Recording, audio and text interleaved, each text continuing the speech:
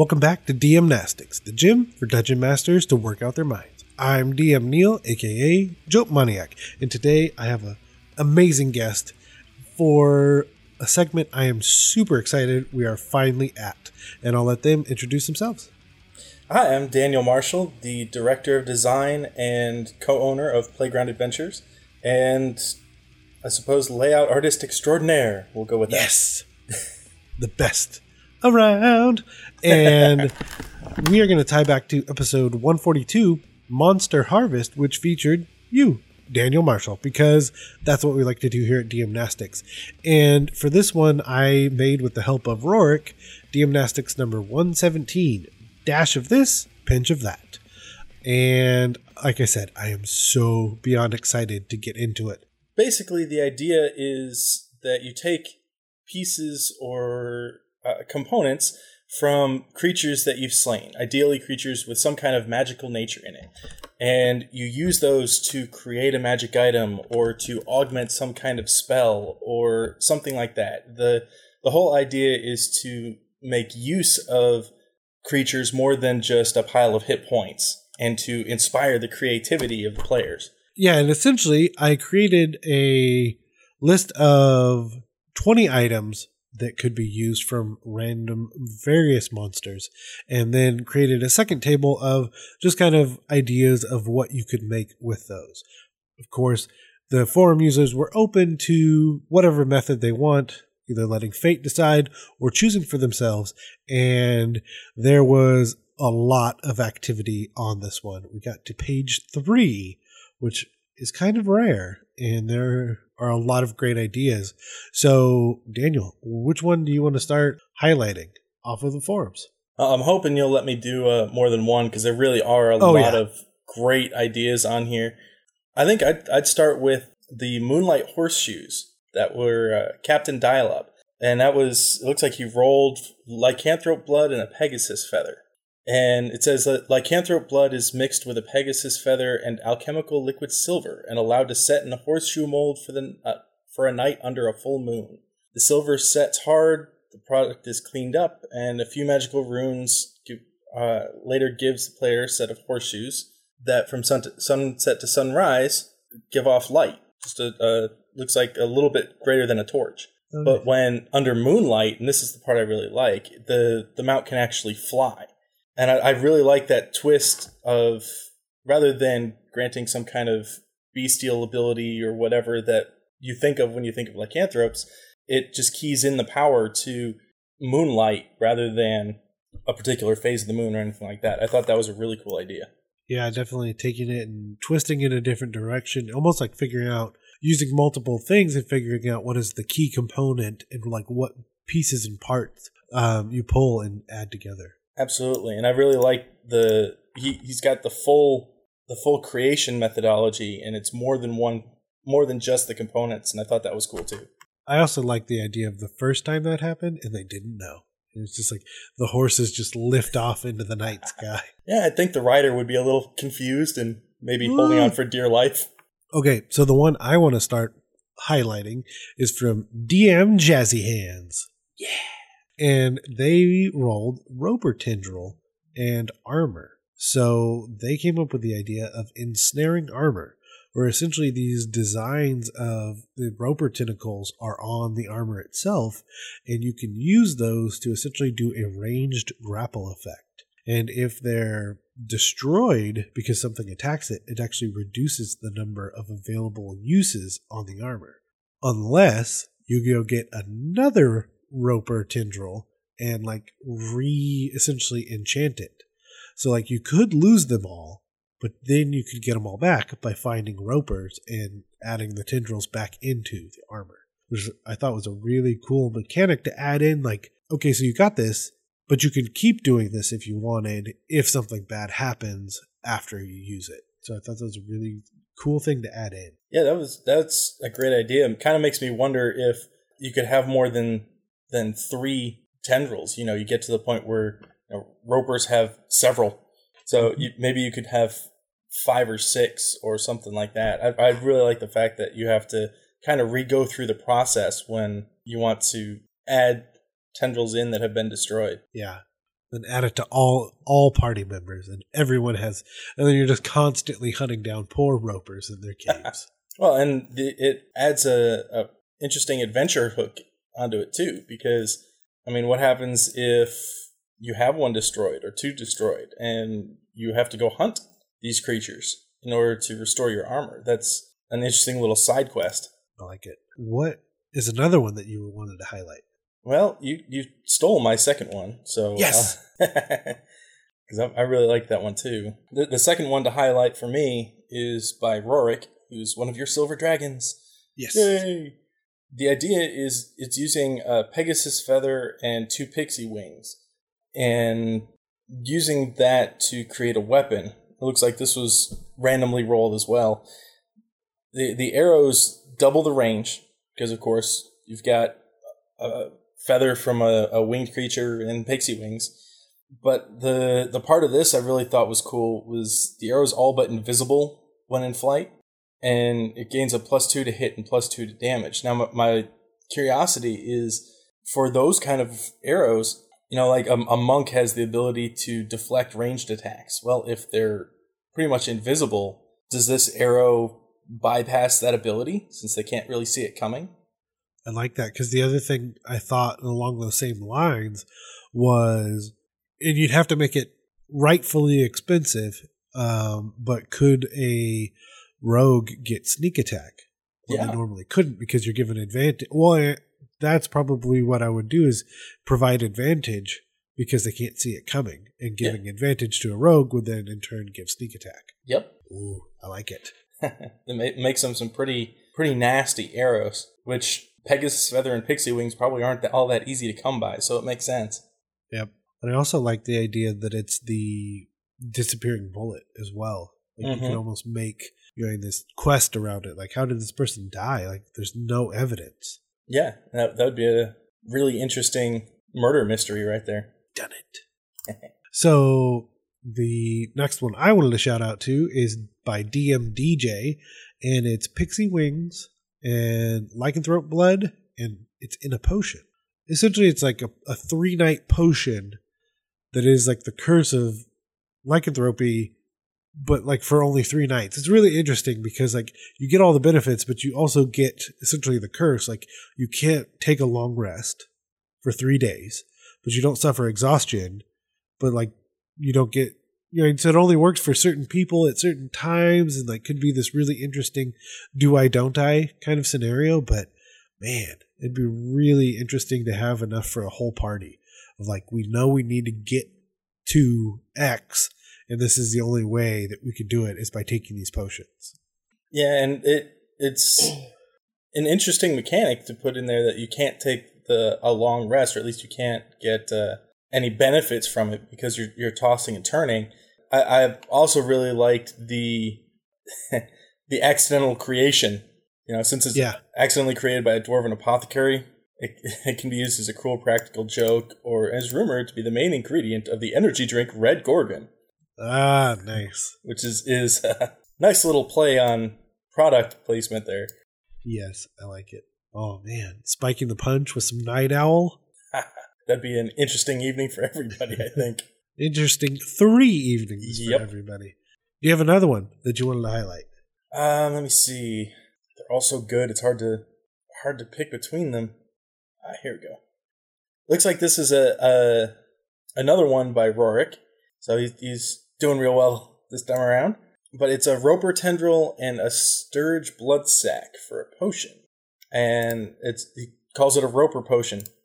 But the really cool thing about this particular item is that it's kind of brewed inside the Sturge Blood Sac. And depending on what kind of blood it happens to have consumed most recently and be in there, it has a different effect. And the closer that blood is to you, the more powerful the effect. Like if it's a different creature, you gain a climbing speed and advantage on athletics checks and stuff like that. But and there's like 3 or 4 different levels. And if it goes all the way up to the Sturge happens to have drank your blood, then you get all of the previous things, plus you basically get a couple of Roper tendrils that you can control. And it's really interesting with all of the different variations. And I like the fact that it's depending on what kind of blood the Sturge most recently fed off of. And that's a really cool concept, because that gives birth to the idea of, is it captured? And maybe you have some alchemist somewhere that says, oh, I can do this for you, and here's a Sturge. You have to get bit by it before I can create this, and stuff like that. Or opening up the idea of like feeding it certain types of blood. Yeah. Is another option to get certain effects. And like most things have blood, so now you can make a different effect for all these other creatures. Right. I like it. Sir, I say though it's time to lift the mental weights right now. Lifting weights is what I do. Look at me. Lift these weights. How do you want to do this? I say we leave it to fate. Sounds good. Let's do it. Okay. You roll a 20, I'll roll a 20, and then we'll roll a d6 and see what we're destined to make. Okay, I've got my 20 and my 6 ready. What did you roll up on your d20? All right, my d20 roll was a 4, which looks like a Deva feather. And I rolled a 7. 4. Oh, I read it wrong. A 4 is a Gorgon hoof. Okay, so we've got a Gorgon hoof, and I rolled a 17, which is purple worm acid. And for the d6, I got, interesting, a 3, which is armor. Seems to be a lot of armor this time around. Yeah. All right, so purple worm acid, it comes from their stomach, right? That's why it's so potent. So maybe you have a suit of leather armor crafted from the stomach lining of a purple worm, and the acid that's part of it. So that gives it a resistance and gives a wearer of resistance to acid. And then once the enchantment's completed, you sprinkle over it a powdered Gorgon hoof, which gives you advantage on saving throws against petrification or something like that. I almost want the Gorgon hoof to also fortify the armor against the acid, and the leather armor always looks slick, and if you get into a grapple situation, you actually do acid damage as well.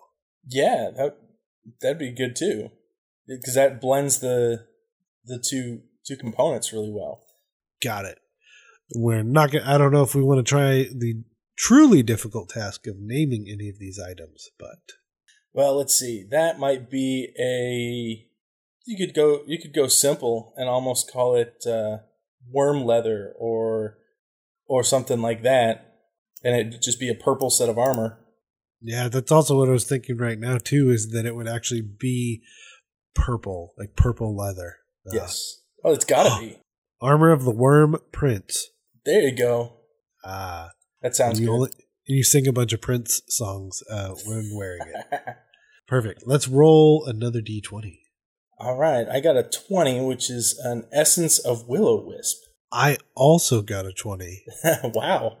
So let's keep it. And I rolled a 6, so it's other.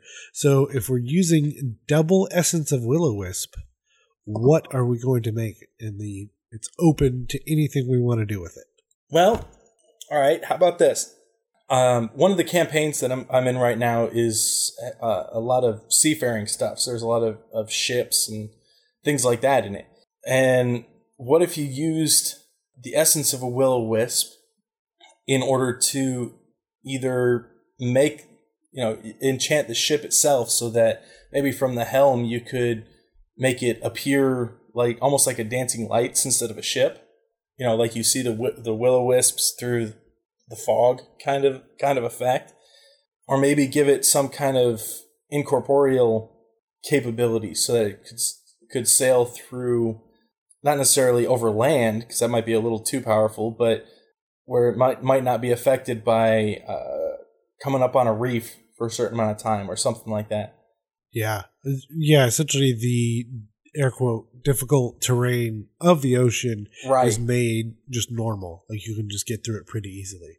I like that a lot. Especially I like having it be hidden as well. Mm-hmm. I was also thinking of making it potentially if you had two people that had it, a way to communicate really easily or to even transport. So like if you had one person with the Will-O-Wisp essence and the other one, and essentially teleport between the two spots that appear as those dancing lights. Yeah, that would be a cool idea too. Absolutely terrifying if we're moving a boat through that method. Yes, it's clear oceans, and then suddenly, pirate ship. And the pirate ship will be named the Will-O-Wisp. Absolutely. Sold. All right, let's roll. Let's roll another one. Let's see. I can't get another 20. So, all right. Number 7, a beholder eye stalk. Okay. And I got interesting. Number 16, a Pegasus feather. And I rolled a 5 for a wondrous item. That almost comes to me as a like a figurine. And what I'm seeing is it's a figurine maybe carved out of marble, some kind of veined mineral or something. And with a command word, it looks just like a Pegasus. And with the proper command word, it can transform into a Pegasus that has flight, but also has some gaze attacks, similar to the eye stalk of the whatever ability the beholder had. But if you attempt to use a false command word, then it turns into some kind of aberration between the two that tries to destroy the person who activated it. Oh, I like that. Still that like correctly done, this majestic, winged horse, and then the eyes will, like you said, do possibly random effects from the beholder. But then the image that I had in my mind was, going off of your idea and saying, okay, you did the wrong command word. Now it's something more akin to like how I think a displacer beast looks, with those the things coming off of its back, and the stalks essentially sprout up, and it's just this abomination that is murdering everyone. Yep, with the specific target of the person who not created, but activated it, so that once that person was slain or down, then it would revert back to its normal, more innocent-looking statue form. That's good and terrifying. Yes. Okay, let's keep going. I'm excited. Now, you were starting to write some of these even as we were recording the first episode, weren't we? Yes. Like I said, that's what I put in the exercise too. It was like I've been coming up with ideas the second the episode started recording. Well, that was the whole point of Creature Components, was to be an inspiration and unleash the creativity of the players. So it sounds like it's doing what it's supposed to do. 100%. What did you get on your D20? I got a 15, Gray Ooze. Okay, and I got an 11, which is Lycanthrope Blood. And I rolled a 4, which is a spell additive. Well, let's see. Normally you can only do one thing to a spell at a time. But depending, like a Gray Ooze is very acidic, but Lycanthrope Blood is more either bestial or transmutation, I would think. So what if you say it augments a spell like either, beast form or one of the enhanceability variants, depending on what kind of lycanthrope it is, and it gave you more of their power, provided it was cast maybe under to reach back to the Moonlight Horseshoe idea. If it was cast under Moonlight, maybe the spell gives you an actual bonus to your strength or something like that. But then you tie in the Gray Ooze to it, and if it actually transforms you, maybe it gives you the lycanthrope's natural attacks, but you inflict additional acid damage that can corrode things as well. That's totally what I was thinking. And the other idea was adding it to summoned creatures. Yeah. Adding these to the spell would essentially give you stronger natural attacks that also do that corrosive acid damage from the Gray Ooze. Well, and you could also change the form of it too. Like if you're normally summoning, we'll just use a standard monster summon spell. if you're normally summoning a bunch of kobolds, okay, or low challenge creatures, maybe their form is a little less viscous, so it's more liquefied, like a gray ooze. Yeah. And the lycanthrope blood gives them the ability to shift that form a little bit. So they can actually attack with whatever weapons they've got, which also would inflict damage like a gray ooze, but they could also have part of their physical form change into something, maybe a claw that attacks, gives them an additional attack, or something like that. Yeah, I really like adding in like the ability to transform into a gray ooze, because it could be really helpful to cast on yourself at that point, because you're in a gray ooze can move through a space as narrow as 1 inch without squeezing, or essentially remaining still. Like you just kind of look like it's wet in that area, that it's not a creature at all. If you coat yourself over a wall or something like that, yeah. Oh man, I just envision like standing at the end of the hallway and just be like, "Come get me." And it looks like there's kind of these pools of water, but it's a bunch of terrifying ooze lycanthrope kobolds that'll pop out and attack whoever tries to come get you. Yeah, that would be. I would turn around after the first one jumped out at me. I'm not going to lie. Yeah, we're good. I'm out. See ya. Let's see. I say we do one more. All right. Cockatrice eggs. And I rolled a 1 unicorn horn, and it is a 2 for weapon. Okay, so I'm thinking a dagger or short sword maybe that uses the unicorn horn as a blade. You know, it has that spiral twist to it, but it's been, as part of the enchantment process, maybe it's been thrust through so many cockatrice eggs that it's absorbed their ability to petrify.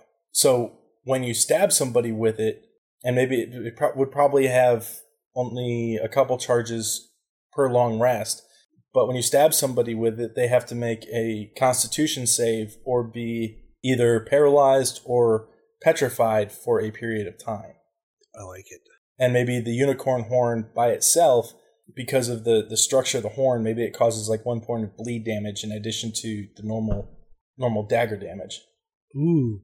I also like the idea, just random, that you could, if you take the defend action, that it gives you an additional +2 AC because they have that shimmering shield legendary action. So then folding that into whenever you use it defensively, giving you a stronger buff, I think would be a cool one, because most of them are magical. And as funny as magical healing through stabbing is, probably not the direction we're going to go. Well, and you also might be able to do something like a command word. You know, they're creatures of the forest, right? And one of their spell-like abilities is Entangle. So maybe they could use an action to use Entangle, but twist it a little bit because of the cockatrice eggs. So maybe the Entangle seems normal, but at the end of the spell, maybe all the vines and stuff that have grown and ensnared everything, the vines themselves turn to stone. Oh, wow. So that you now have to chip through the stone or whatever to try to break free of it. Sir, I think we've done it. Done it many times over. In fact, we rolled quite a few times on that chart. And definitely everyone go check out that chart or go check out Creature Components. You need it. I'm just going to throw that out there. You need to buy it. But I have the most important question for you. Where can people go to find more from you and all the cool stuff you do? Let's see. Well, Playground Adventures on Facebook is a good contact. I am SCP_Daniel on Twitter. And there's always my email, which is daniel@playgroundadventures.net. Or I'm relatively friendly. You can just message me on Facebook or on Twitter, either way. You should go do it. And if you want to get a hold of us and tell us about your use of all of the things that are creature components, you can always email us at dmnastics@gmail.com or head over to Twitter and follow us at dmnastics. And for everything else on our network, head over to blockpartypodcastnetwork.com. But with that, let's head to our post-workout cooldown and stretch with the light bulb.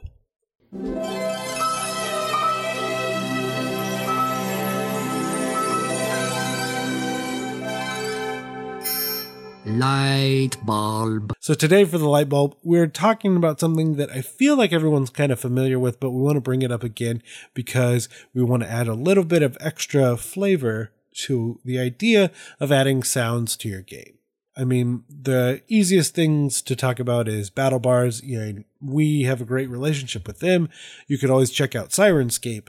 I mean, I pay for sounds because I edit something else that gets money, so I don't want to get them in trouble. But SoundSnap is a really great place that I use to find sounds from all over. Honestly, YouTube, you could find just about anything you need. Essentially, if you have a smart device, you're ready to go. Exactly. I will vouch for, I've used Sirenscape before. I didn't go in, I know they have a lot of different paid packages that you can do, and I haven't really gone that deep into it, but a lot of the free stuff that you can just get is pretty cool. You can just do, you can do sound effects, if you want to do monster grunts and stuff, you can do that. I'm not that big into that level, but I like just ambient noise. If you're in the woods, there's little creepy woods sound effects that you can do that just add that little extra element. Even just playing music, I think my favorite memory of a game is I ran a long campaign. It was a horror themed campaign. Final confrontation after at the end of this adventure with the big boss. The been leading up to this, and I had made a playlist on YouTube of just a bunch of songs from horror movie soundtracks, and I basically just made a big playlist and just had that playing during that whole thing. And my players loved it. They talked about how that made that so much more interesting and so much more atmospheric and moody. So I totally agree. That stuff really heightens the game for the players and the GM too. Yeah, you can get very elaborate both with battle bards and building your soundscapes and things like that. And Sirenscape does a pretty decent job of fleshing out very specific things. I know they work very closely with Pathfinder, so you can oftentimes find a sound pack that relates to the adventure path that you're on. That's the cool part is that if you're running that specific adventure, you've got things made for those encounters, that's really neat. So the thing that we would also want to add, and you can usually get these pretty cheap, definitely if you go to a local store that sells, be it Walmart or something to that effect, essentially just go and find a decent Bluetooth speaker. Because, I have my phone, maybe I have a tablet, but it's definitely going to sound like I'm using my phone or I'm using a tablet. But if you buy a Bluetooth speaker and either put it on the table or under the table, it can definitely change how epic that feel could be, and you can control how loud or soft it is as the tension rises in your game. Totally. So there we go. That's it. That's the light. But with that, we're going to turn out the lights and head out of the gym. But above all that, I just want to implore you, the listener, to join up on the forums and take part in these challenges and exercises, as well as the other conversations being had. To do that, head over to dungeonmasterblock.freeforums.net and try some Dm-Nastics so your players don't ask, do you even lift? Can I trust you'll add your own cardio? Yeah, no, don't put me down for cardio. What are you doing? Horizontal running.